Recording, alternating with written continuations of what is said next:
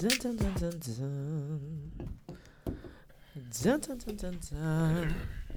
So what do you think about Peloton firing a whole bunch of people and then giving them a 1-year subscription in their severance package? What? Why Yeah. they fire people? Yeah. Why did they fire people? Mhm. I don't think they're doing super well. Because, people are back out in the Out, gyms and stuff. So I think Mhm. their model isn't as... It's not a bad business model, but it's just not as strong. It was Cause, strong during the pandemic. mm-hmm. Well, because I've been posting, 2 of my friends done bought one. Oh, they did? Mm-hmm. Look No at that. trendsetter over here, you know what I'm saying? Oh, was that... When did you get yours? It was summer last year, fall. Oh, so after the pandemic started? Yeah. And people were back outside? Mm-hmm. Yeah. Yeah, I guess so. I can stop going to the CrossFit gym. Do you My feel- knee was hurting so bad. From the CrossFit gym? Do you feel that do you feel like you're in a different type of shape with the Peloton? Yeah. Yeah. The Peloton is just, you by yourself and you're not going anywhere. You're in the same position. Mm-hmm. But what pushes me is like you got like personal record. Okay. And so they put your personal record. I like compete against myself basically. Oh, all right. Because all the rest of the people like I did yesterday I probably burned like 1,600 calories. Wow. And they have like an output. I did probably like 1,140 output. The closest person was like 300. Wow. You go hard. Yeah, I try to because I'm competing with myself. I see. And because normally on the leaderboard, when I first started, that's what I was trying to go against. Who was ever on the leaderboard? Uh-huh. I was trying to go get them. But it's these 2 other people that I'm always third. But they like far first. Like they put in like 2,000 output. I wonder how you cheat. I know that sounds terrible, but like... Somebody's doing it. Right? You know what I mean? Because I do like 80 resistance. Yeah. And probably stay at like an 85 cadence. They doing like 100 resistance. Wow. Oh, so you can even see the resistance that they're doing. Yeah, you can see everything. Oh, you okay. You can look at what everybody is doing to see how, guess how to match up against it. But it's so crazy, right? So I just go against myself. It's like I'm battling myself because if not, I'll probably lose interest. That's fair, because, we are our own greatest enemy. But I did Sunday.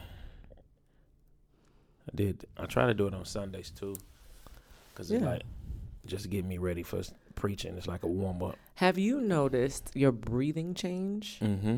You have? Okay, Yeah. because I have too. I'm like, he can hold these notes a little bit longer. Oh yeah. Oh yeah. And so yeah, I like it, And then I like the music. Mm-hmm. And so you mentioned with Peloton being your own competition, and it seems that in the scripture that we talked about on Sunday, living the dream, Genesis 45 1-11, Joseph had his own enemies, and they were his flesh and blood and his brothers. So talk to us about this era of time in history in the Bible with Joseph and his brothers. Right. So what's happening here is Abraham, Isaac, Jacob, fathers of faith. And they're considered as the fathers of faith of Islam, Judaism, and Christianity. So everybody looked to Abraham as the father of faith. And so Jacob has 11 sons at this time. Okay. And then he's going to have Benjamin, which is going to be the last one, which is going to make up the 12 tribes of Israel. Jacob's name is changed to Israel when he wrestles with the Lord. He said, because he would call him deceiver. You'll no longer be called deceiver, which is Jacob. You'll be called Israel. And so that's where children of Israel come from, Jacob. And so Joseph is the youngest at this time before Benjamin comes, and Jacob loves him because he has him in old age, and he's showing favoritism towards him, and he's giving him this coat of many colors to distinguish him from his other brothers, and let everybody know this is my favorite child. Like I said Sunday, you can't let your children know who's the favorite. Right. Even though I definitely ask my mom every so often. She says she doesn't have one, but I don't believe her. We're not gonna publicly tell. So parents do have a favorite. I'm pretty sure most do. I was watching Deion Sanders. He was like, his kids know they all fall in the ranking system, and it's based off what they have done, of who's the favorite at the time, and they all know it. Oh, yeah, crazy. But Jacob sets up this system where he lets his other sons know pretty much this is my favorite son. I love this boy.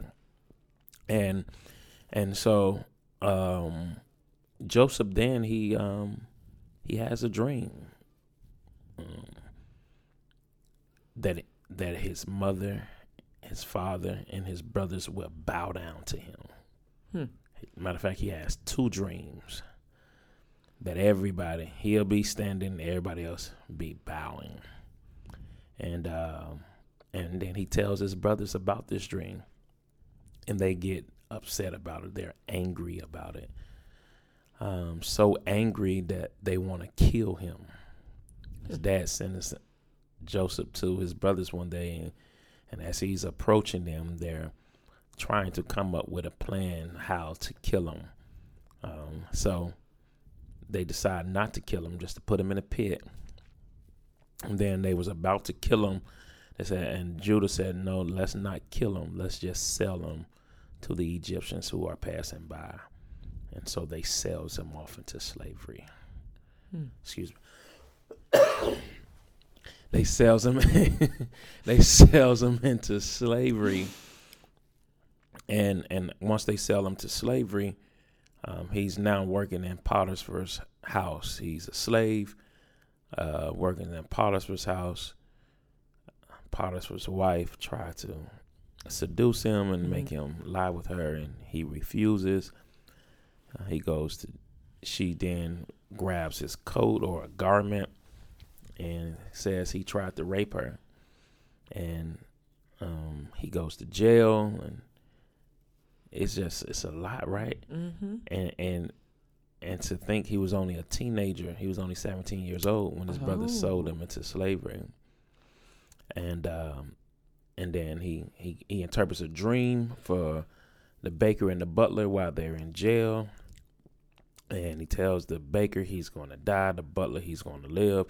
And when you get out, make sure you remember me. And I'm pretty sure Joseph was assuming that once the butler left, he would come back and get him. But it took him 2 years to remember Joseph. And then Joseph comes and he interprets the Pharaoh's dream. And then he makes him the governor of the land. It's a lot. It's just reading this story. If you had the time to read it, if you're listening, take your time, just read pretty much chapters 40 through 50, and tears really captured me. And we'll talk about it, how it affected me while just reading the story. Yeah, because that's it. And do we have a time frame? Does the scriptures give a time frame for how long? We know at least he's 17 when he gets sold, and then we have the 2 years since he's been put in prison. Yeah, he was 30. He was 30 when he was 30 years old by the time he became the governor. Okay, so 13 years. 13 years living in slavery and in prison. Wow.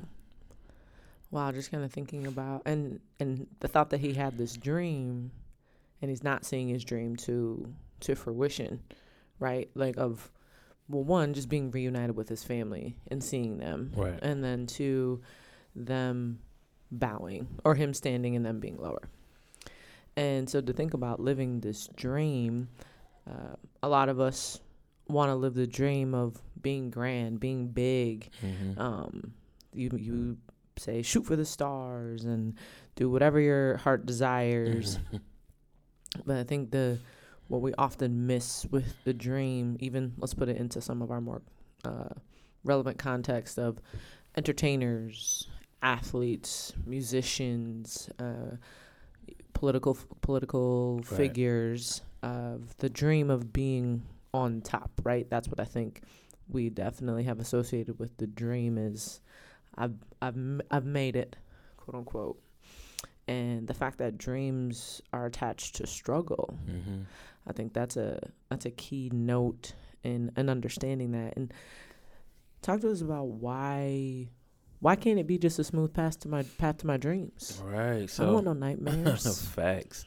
So in the sermon, I stated, how we have career day at school or at church or wherever it may be. Someone's always asking you, "What do you want to be when you grow up?"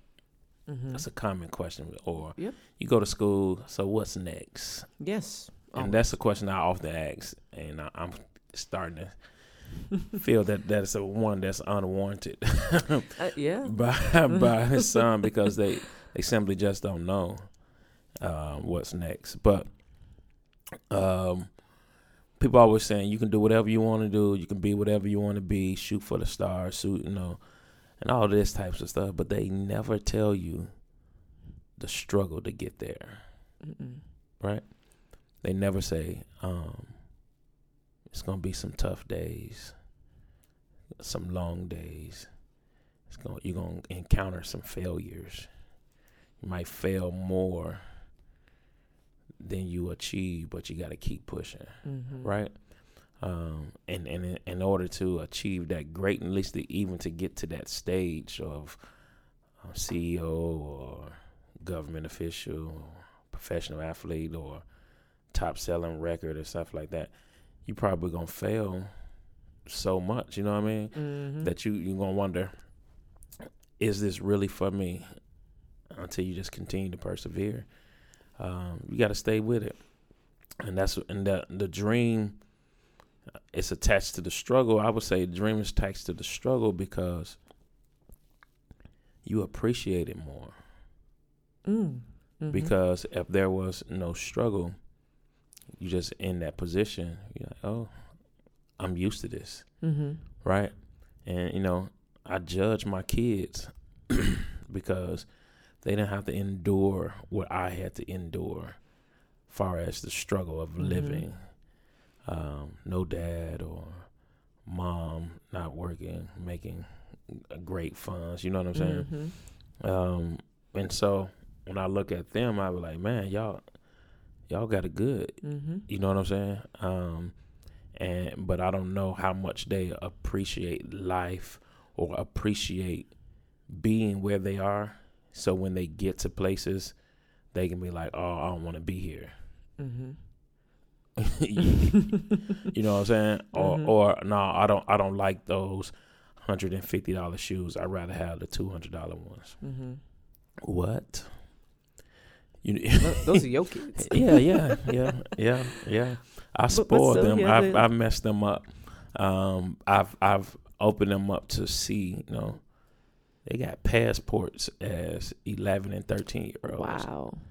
You feel what I'm saying? Yeah. Now, it's something I'm proud of, but it also something that eliminates them from the struggle in which I endured. Yeah. And so the appreciation of the dream can sometimes feel as if it's not there because they didn't really have to dream it. Right. It just came to them. Yeah. And some people, because when you dream, it is you looking forward to something that you cannot obtain in the right now. And so if you never had to dream for it, but it always came to you, it doesn't mean as much to you. Yeah. Yes. And too, like that's definitely your dream for them as well. Because you didn't want them to go through what you went through.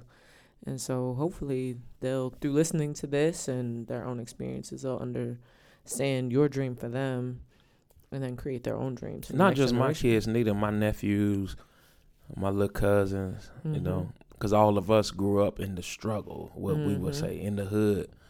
And then we all are men now. We're providing for our children on a greater level because we want it better, right? Yeah. And so, not just my kids. So they want. I didn't mean just your kids. We were just talking about your kids. We're not. I don't want to get in trouble. Them kids, but it's like I'm saying, you know, people don't appreciate a dream because some people don't have to dream for particular things based off of what's been given to them. Right? If we look at our nation, many white people don't have to dream about equality because they've already been in the majority, so they've always experienced favorable actions towards them. No, rich kids don't have to dream about going on a trip or getting on a plane or riding a bus or riding a train because they've experienced those things.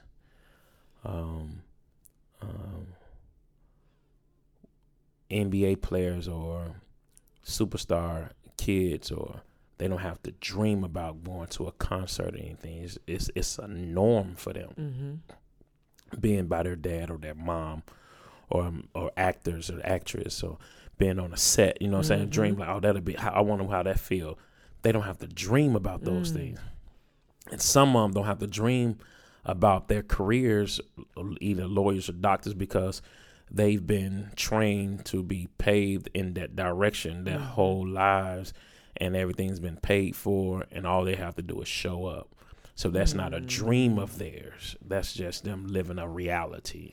Yeah. But for those who've never experienced that level, or those who never received that type of treatment, first class, or you know what I'm saying, you have to dream about this. You got to go after something that you have not obtained yet in that moment. But when you live in a reality of that, you don't have to dream. That's not a dream for you. That's not an aspiration because you experiencing it already. Yeah, and to be able to experience that kind of that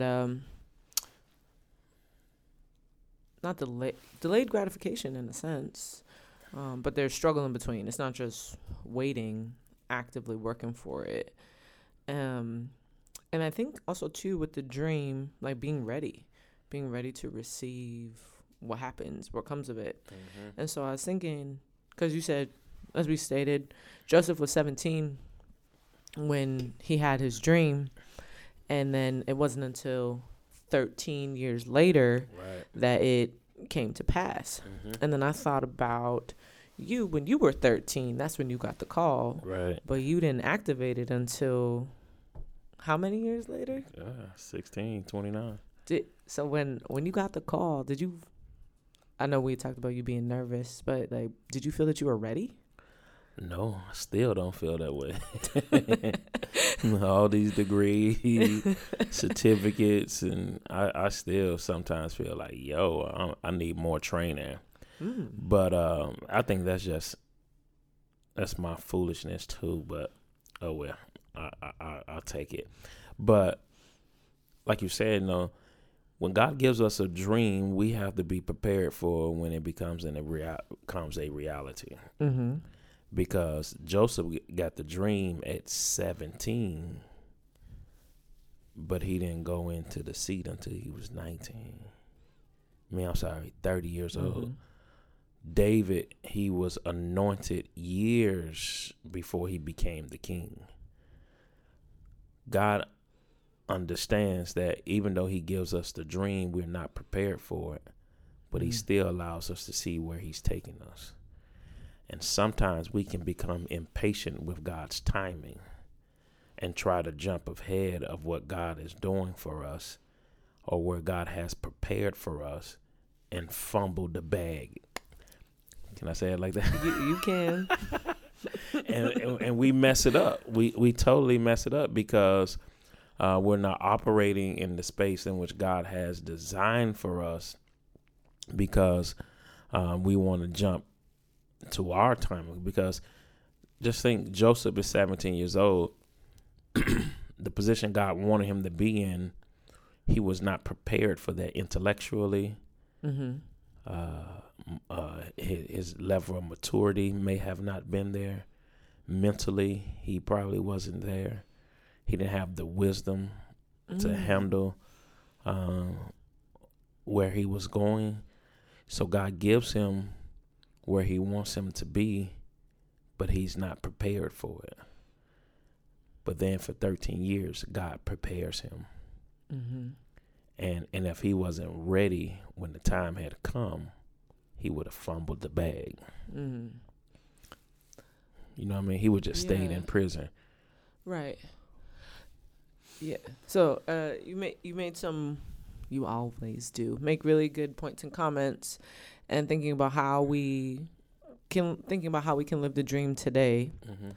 And looking at your first point, we must remain humble. And one of the first things you say is from the pit to the palace. Mm-hmm. And as you just shared, Joseph's getting the dream at 17, but he had some maturity and stuff to go through. And I'd made the note of from the pit to the palace. Should we all go from the pit to the palace? And I think the pit is a place of humbling. Because thinking about, in my biblical imagination, if he's got this coat, this Technicolor dream coat, his father Jacob is telling his brothers, his friends, his siblings, his other family members, people in the town, this is my favorite son. Mm-hmm. You have respect for me. You need to treat him with the same level of respect that you do me. So can imagine Joseph's walking into the temple. He's walking into town. He's going to the market, and the people are just moving out of his way, giving him what he wants, making accommodations for him.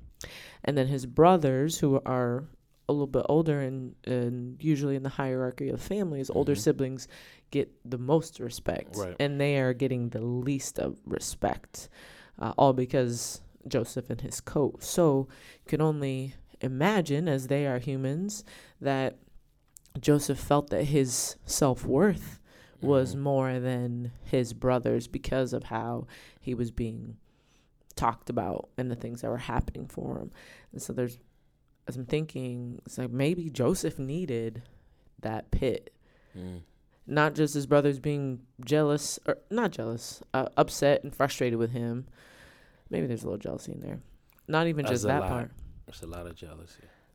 So we'll use jealousy as the main word. So they were, you know what? Yeah, you're right. They're definitely jealous. So they're jealous of him. And so like that's a part of it. But also kind of as you said, like we need to be ready in order for our dreams to come true.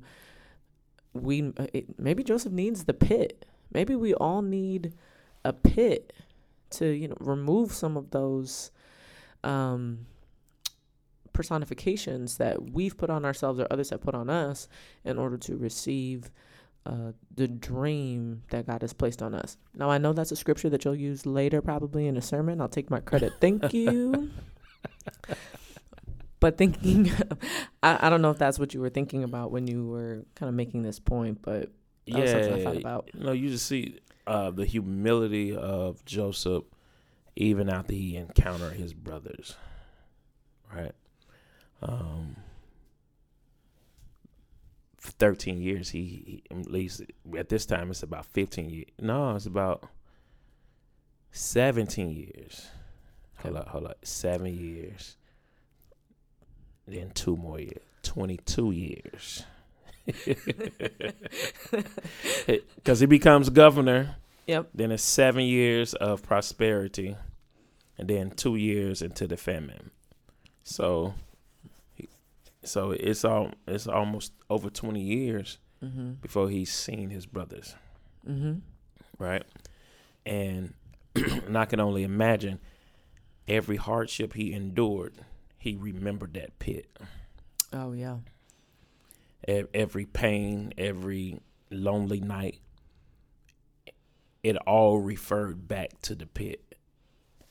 And so I can I say he remained humble because he didn't even try to exalt himself even when he saw his brothers. Mm-hmm. Now, he made them go through some stuff, right? Because he was in charge.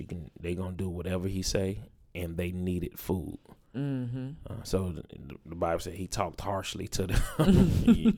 You know what I mean? Yeah. So he talked harshly to them, and then but when he saw them, I was trying to use your imagination. Use it.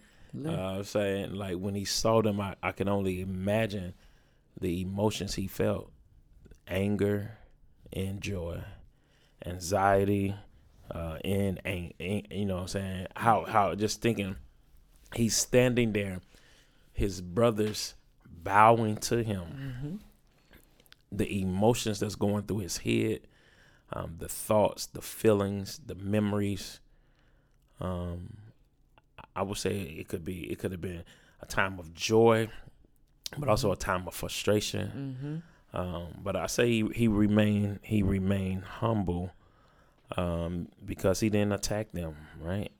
He didn't say, yo, I'm throwing all you in jail because you all here, you all spies in the land, mm-hmm. and no matter what happened, everybody gonna go with what I say, because Pharaoh said, I'm only over you because I'm on the throne. Mm-hmm. You over everything. you know what I'm saying? Wow. That's what the king told him. A slave from Canaan that was a slave, and now you over. Pharaoh said, you're basically saying you're over me. Only thing that makes us different is I sit on the throne. But whatever you say, we're going to do. And I say he stays humble because he didn't attack his brothers. Mm-hmm. He didn't try to destroy them. He all he wanted was to know did he have another brother, and was his daddy still alive? Mm-hmm. Now he played some tricks with him into doing this. He showed, and then I also looked at this. Excuse me. I looked at this and was like, why would God allow his brothers to come to him at this time? And oftentimes when we look at the text, we think they just showed up for him to gloat, or for him to say, what you meant for evil, God turned it around for my good. Right. No, that's the famous line from this story. And I didn't even say it on Sunday. You didn't. You alluded to it intentionally. I didn't intentionally go to it because I wanted to focus on this moment. And I was thinking, maybe God was sending his family there to be with him, to enjoy what he had accomplished. Mm-hmm. And here is Joseph. He's leading in the minority, right? He's a foreigner, mm-hmm. who was a slave and a prisoner, and now he's the governor. So it's probably no one in his position that's gone through the journey that he had come through. Mm-hmm. So that's why some would even say that this story is a fairy tale. But as Black people, we know this to be true. Yeah. Because we've seen Booker T. Washington. Mm-hmm. You know what I'm saying? We've seen how these slaves went from nothing to being great men and women of stature. Mm-hmm. And this is the case here with Joseph. And his brothers come, I believe they came to say, hey, even though we messed up, you still will have family. You'll have people that look like you when you get off work. Mm-hmm. You have some type of camaraderie when you leave from the table of those who have no connection to you at all, only that they have to listen to what you say. And so I believe God brought him there to develop that community for him. And so he remained humble. And then I also look, if you read through this whole narrative, you see on multiple times it says, and Joseph cried. Mm-hmm. And every time I saw that, I would cry while I was reading. Yeah. While I was reading it, because I can, like, reading it, I could, like, feel his pain. Mm-hmm. He had done nothing wrong. He just told his dream. And because he told his dream, his brothers hated him even the more. They already hated him because his dad made him the favorite. But he cried when they didn't recognize him. Yeah. He cried when they was doing everything that they could to keep their brother from coming. You know what I'm saying? To protect their brother. They say, you can have us. You can take two of us. The older brothers were saying, you can take us. Just let the younger brother go home to our dad, because our dad don't want to. He'll die if his other son dies. And here's Joseph seeing them bargaining with him for the sake of a brother, and him they sold away. That was so painful. It was just like, tears, just reading it. And it affected me in such a way. And even when he exposed him, revealed to them that he was Joseph, the Bible says he kicks everybody out, and he stood there alone. No one was there with him. No one was there to help with the big reveal. There was no, like, coming out party. There was no gathering of all family and friends and say, hey, I'm your brother. It was, the Bible says, and he kicked everybody out, and he stood alone, and he cried so loud that everybody in the house heard him in the house of Pharaoh. They heard him cry because of the pain that his family had took him through. But yet and still, he's now the governor of the land that's saving their lives. So I say he remained humble, because he could have been gloating. He could have did anything, but he remained humble even after the dream had come to pass. Yeah. Two pieces come to mind from that. One, in the sermon, I did notice that you used your biblical imagination, so I'm very appreciative of that. And then second, talking about Joseph crying, notice in the text that he cried, but he hid his tears. Was Joseph a proud man? Was this something that he wanted? Was he trying to keep a persona about with being governor, or was he trying not to let others know that this was painful? Like, it's almost as if we're experiencing Joseph's diary and how he was affected, but yet he hid his. No one saw his tears. He kicked people out, so they couldn't see him cry. They heard him, but they're not seeing him. Is there any cultural significance? No, to that? I think at this time, those times when he was hiding his tears, is he didn't want. He had not yet exposed himself to his brothers. Okay. So when he saw them and they arguing about what they had did to him, the Bible said he turned his face and he cried. When they had came back the second time, it said, he went into the chambers, closed the doors, and he cried. He didn't want them to know who he was at that point, and his tears probably would have revealed who he was. And so he decides to hide. I think that's it. But if you see in the final occurrence of him crying, it's openly.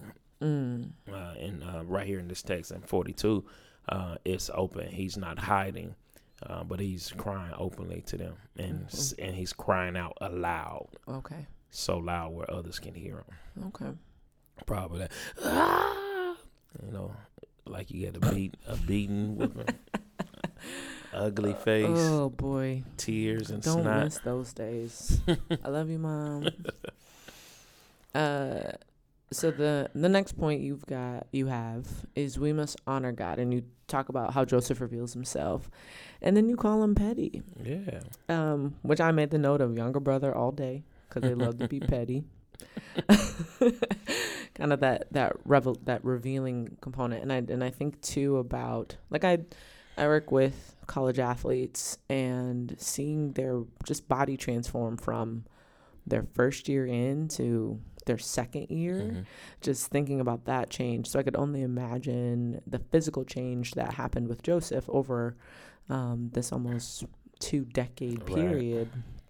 Where, when they put him in the pit, he might have had, maybe he just had a little bit peach fuzz. Now he probably got a full beard. They're like, who is this man? So like recognizing that change was probably really hard for them, for his brothers, especially because they imagined him being this one way and he's not anymore. But you talk about us kind of looking at, why God did this and how we have misquoted Jeremiah 29:11. Maybe misquote's not right. No. We have not expounded upon Jeremiah 29:11 in the way that we should. Let's talk a little bit more about that, because I do love that verse. And so let's talk about it. So number one, I was saying Joseph was petty in his speech, because he was like, yo, it's me, Joseph, the one you sold. Right? He didn't say it's me, Joseph, the one that had the coat of many colors, or the one your daddy loved the most. He said, I'm the one you sold. So I say that's kind of petty, right? It is. But remember, you sold me. Yeah. Yeah. So he brings that to their knowledge, and looking at this, Joseph was saying, you sold me, but God sent me. That takes a large level of faith, commitment, and trust in God to recognize the sovereign hand of God that's saying everything I went through is because it was a part of God's plan. You all was just a part of God's plan. That's what he's telling them. You thought you was selling me. You thought you was getting rid of me. You thought you was destroying me, but God sent me. And so when we go to Jeremiah 29:11, very familiar passage of scripture that a lot of people love, but can we actually handle what this scripture is saying? It says, I know the thoughts that I think towards you. Some text says, I know the plans that I have for you, right? What do we do when God's plan consists of brothers hating you, family abandoning you, throwing you in a pit, selling you into slavery, doing well in slavery, being lied on, go to jail because a lady said you tried to rape her, being in prison for years, thought you was getting out? What do you do when God's plan consists of that? I don't do it. Right? If you're asking. You don't, right? So that's why I call God the God of the in-between. Because he often gives us the end result. But rarely do we know what's going to happen before we get there. Teach. Come on, teach. You feel what I'm saying? Yes. We see it in the Gospels. Jesus said, let's go to the other side. Everybody's like, cool, let's go. But he does not tell them there's a storm coming as we're traveling to the other side. God said, hey, go ahead. You're going to get this job. You get the job, but you didn't know what it would take to keep the job, or the struggle and the strife and the strain that you will endure while you're on the job. God has a plan for all of us, but can we truly say we trust the plan, even when the plan goes a way that we did not think it would go? He said, I have a plan towards you. I have thoughts towards you, and they are of peace and not of evil. What? Yeah, what? You think this pit is peaceful? Oh. Let's think of a pit. Pit in these days the pits normally had water in them, but they said in the pit was dry. That was a blessing. Normally pits also have traps in them. So when animals Hold fall, on. So they didn't build the pit. They didn't dig the pit. The pit already existed. it's already existed. Okay. Right. Continue. All right. Pit's got So they traps in normally built. They did the pits. They normally kept water in them, or they normally had traps or like spikes. And so when someone fall in or an animal fall in it, it kills the animal. Mm. But you saying this is a part of your plan that's peaceful and not evil? Your plan consists of me going to slavery. You saying this peaceful and not evil? And I would say yes, because if we read the story of Joseph, every time we look and see he went somewhere else, the Bible says, and the Lord was with Joseph. And the Lord was with Joseph. Mm-hmm. No matter where he went to slavery, the Lord was with him. He went to prison, the Lord was with him. And that just proves the sovereignty of God, that God will protect us even when we go through the hardships of life, mm-hmm. if we are in his plan. Because they may look evil to us, but they are for peace. Now, we may not experience that peace in that moment, but we're experiencing that peace at some time. And he said, and I'm giving you a future and a hope. I'm giving you a future and a hope. Mm-hmm. I'm giving you something better, and I'm giving you an expectation. Yeah. And so that scripture, a lot of people quote it, but can we truly live it? Yeah. Can we truly live it? Which, goes into, because it's not just us and our individual lives, because we have been commanded to be in community. And so looking at the third point, that we must be willing to help others. Right. And you talk about this story of Mr. Willie Jones. Willie Jones. And y'all need to go back and listen to the sermon if you haven't already. We're not going to go through the story, Right. but understanding the humbleness of not accepting what was going to be given immediately, but knowing that it's going to work out for your good. Mm-hmm. And so you say that Joseph shows us that for some of us, where we are is because God wanted us to help someone else. Right. Which I think is always a challenge for us in our Western American society, in that I am where God has placed me because God is going to bless me. Not I am where I am because God wants me to bless somebody else. Mm-hmm. That's that's it. Joseph went through all of this for the dream to come true, and the dream was one day his mother, his father, and his brothers will bow before him. But he didn't know, in order for his family to live was because of him. Mm. And for many of us, our blessings are to be blessings to somebody else. And God puts us in certain positions so that we can leave the door open for those who will follow behind us. Mm. And so this is Joseph, right? God has placed him in a position to be able to take care of his family and be all right.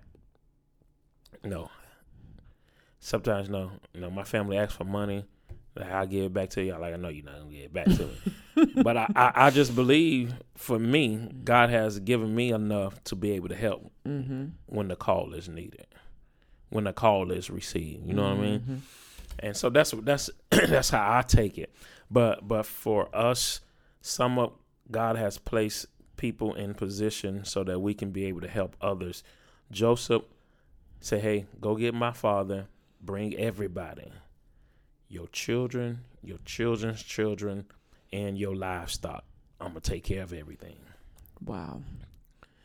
You know what I'm saying? Mm-hmm. And he knew the position that he was in was for the sake of helping other people, not just for him. Mm-hmm. It was not for him to say, hey, I'm the governor of the land, but it was for him to say, hey, I need to help my family. So God puts us in position to help others, because this story then goes all the way back to Genesis 12, when God first calls Abraham, and Abraham becomes the father of faith.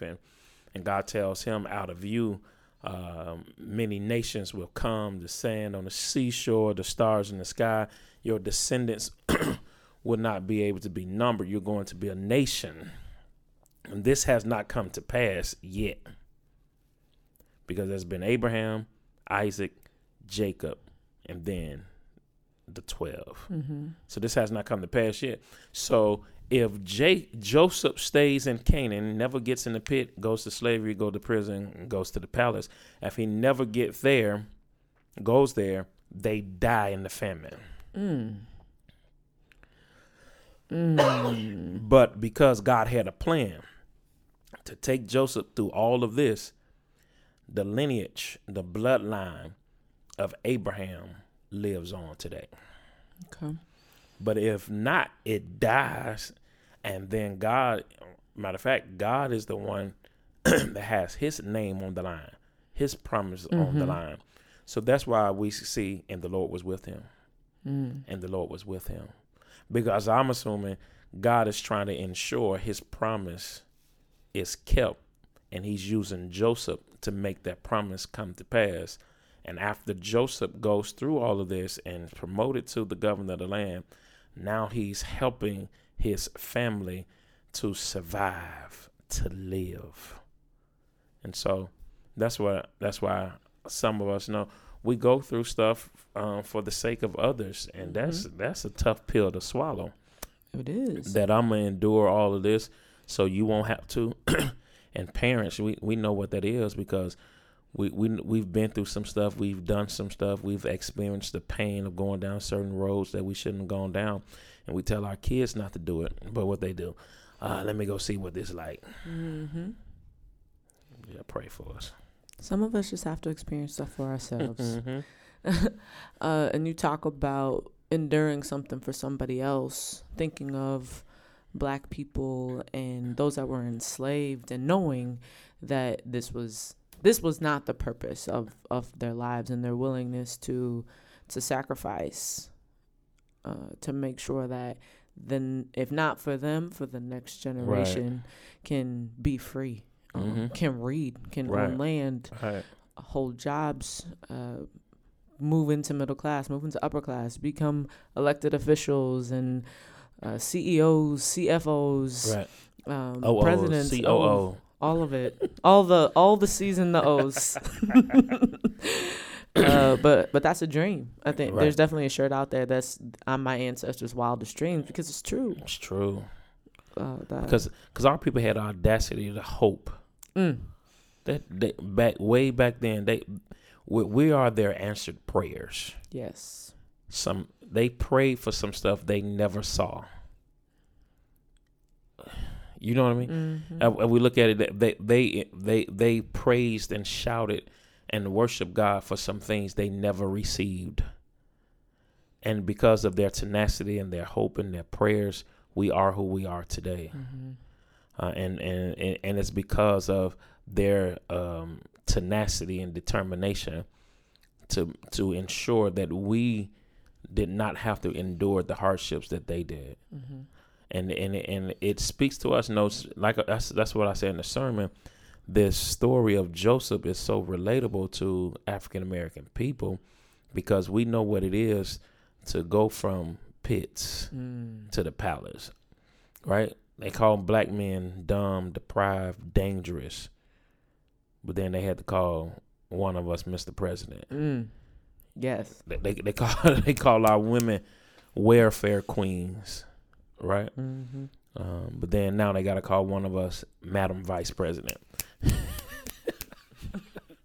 You know what I'm saying? They when it came to voting, they was like, well, slaves or Black people are only 3/5 of a man. You can't even count them as a whole person. But look at the achievements. Look at the inventions.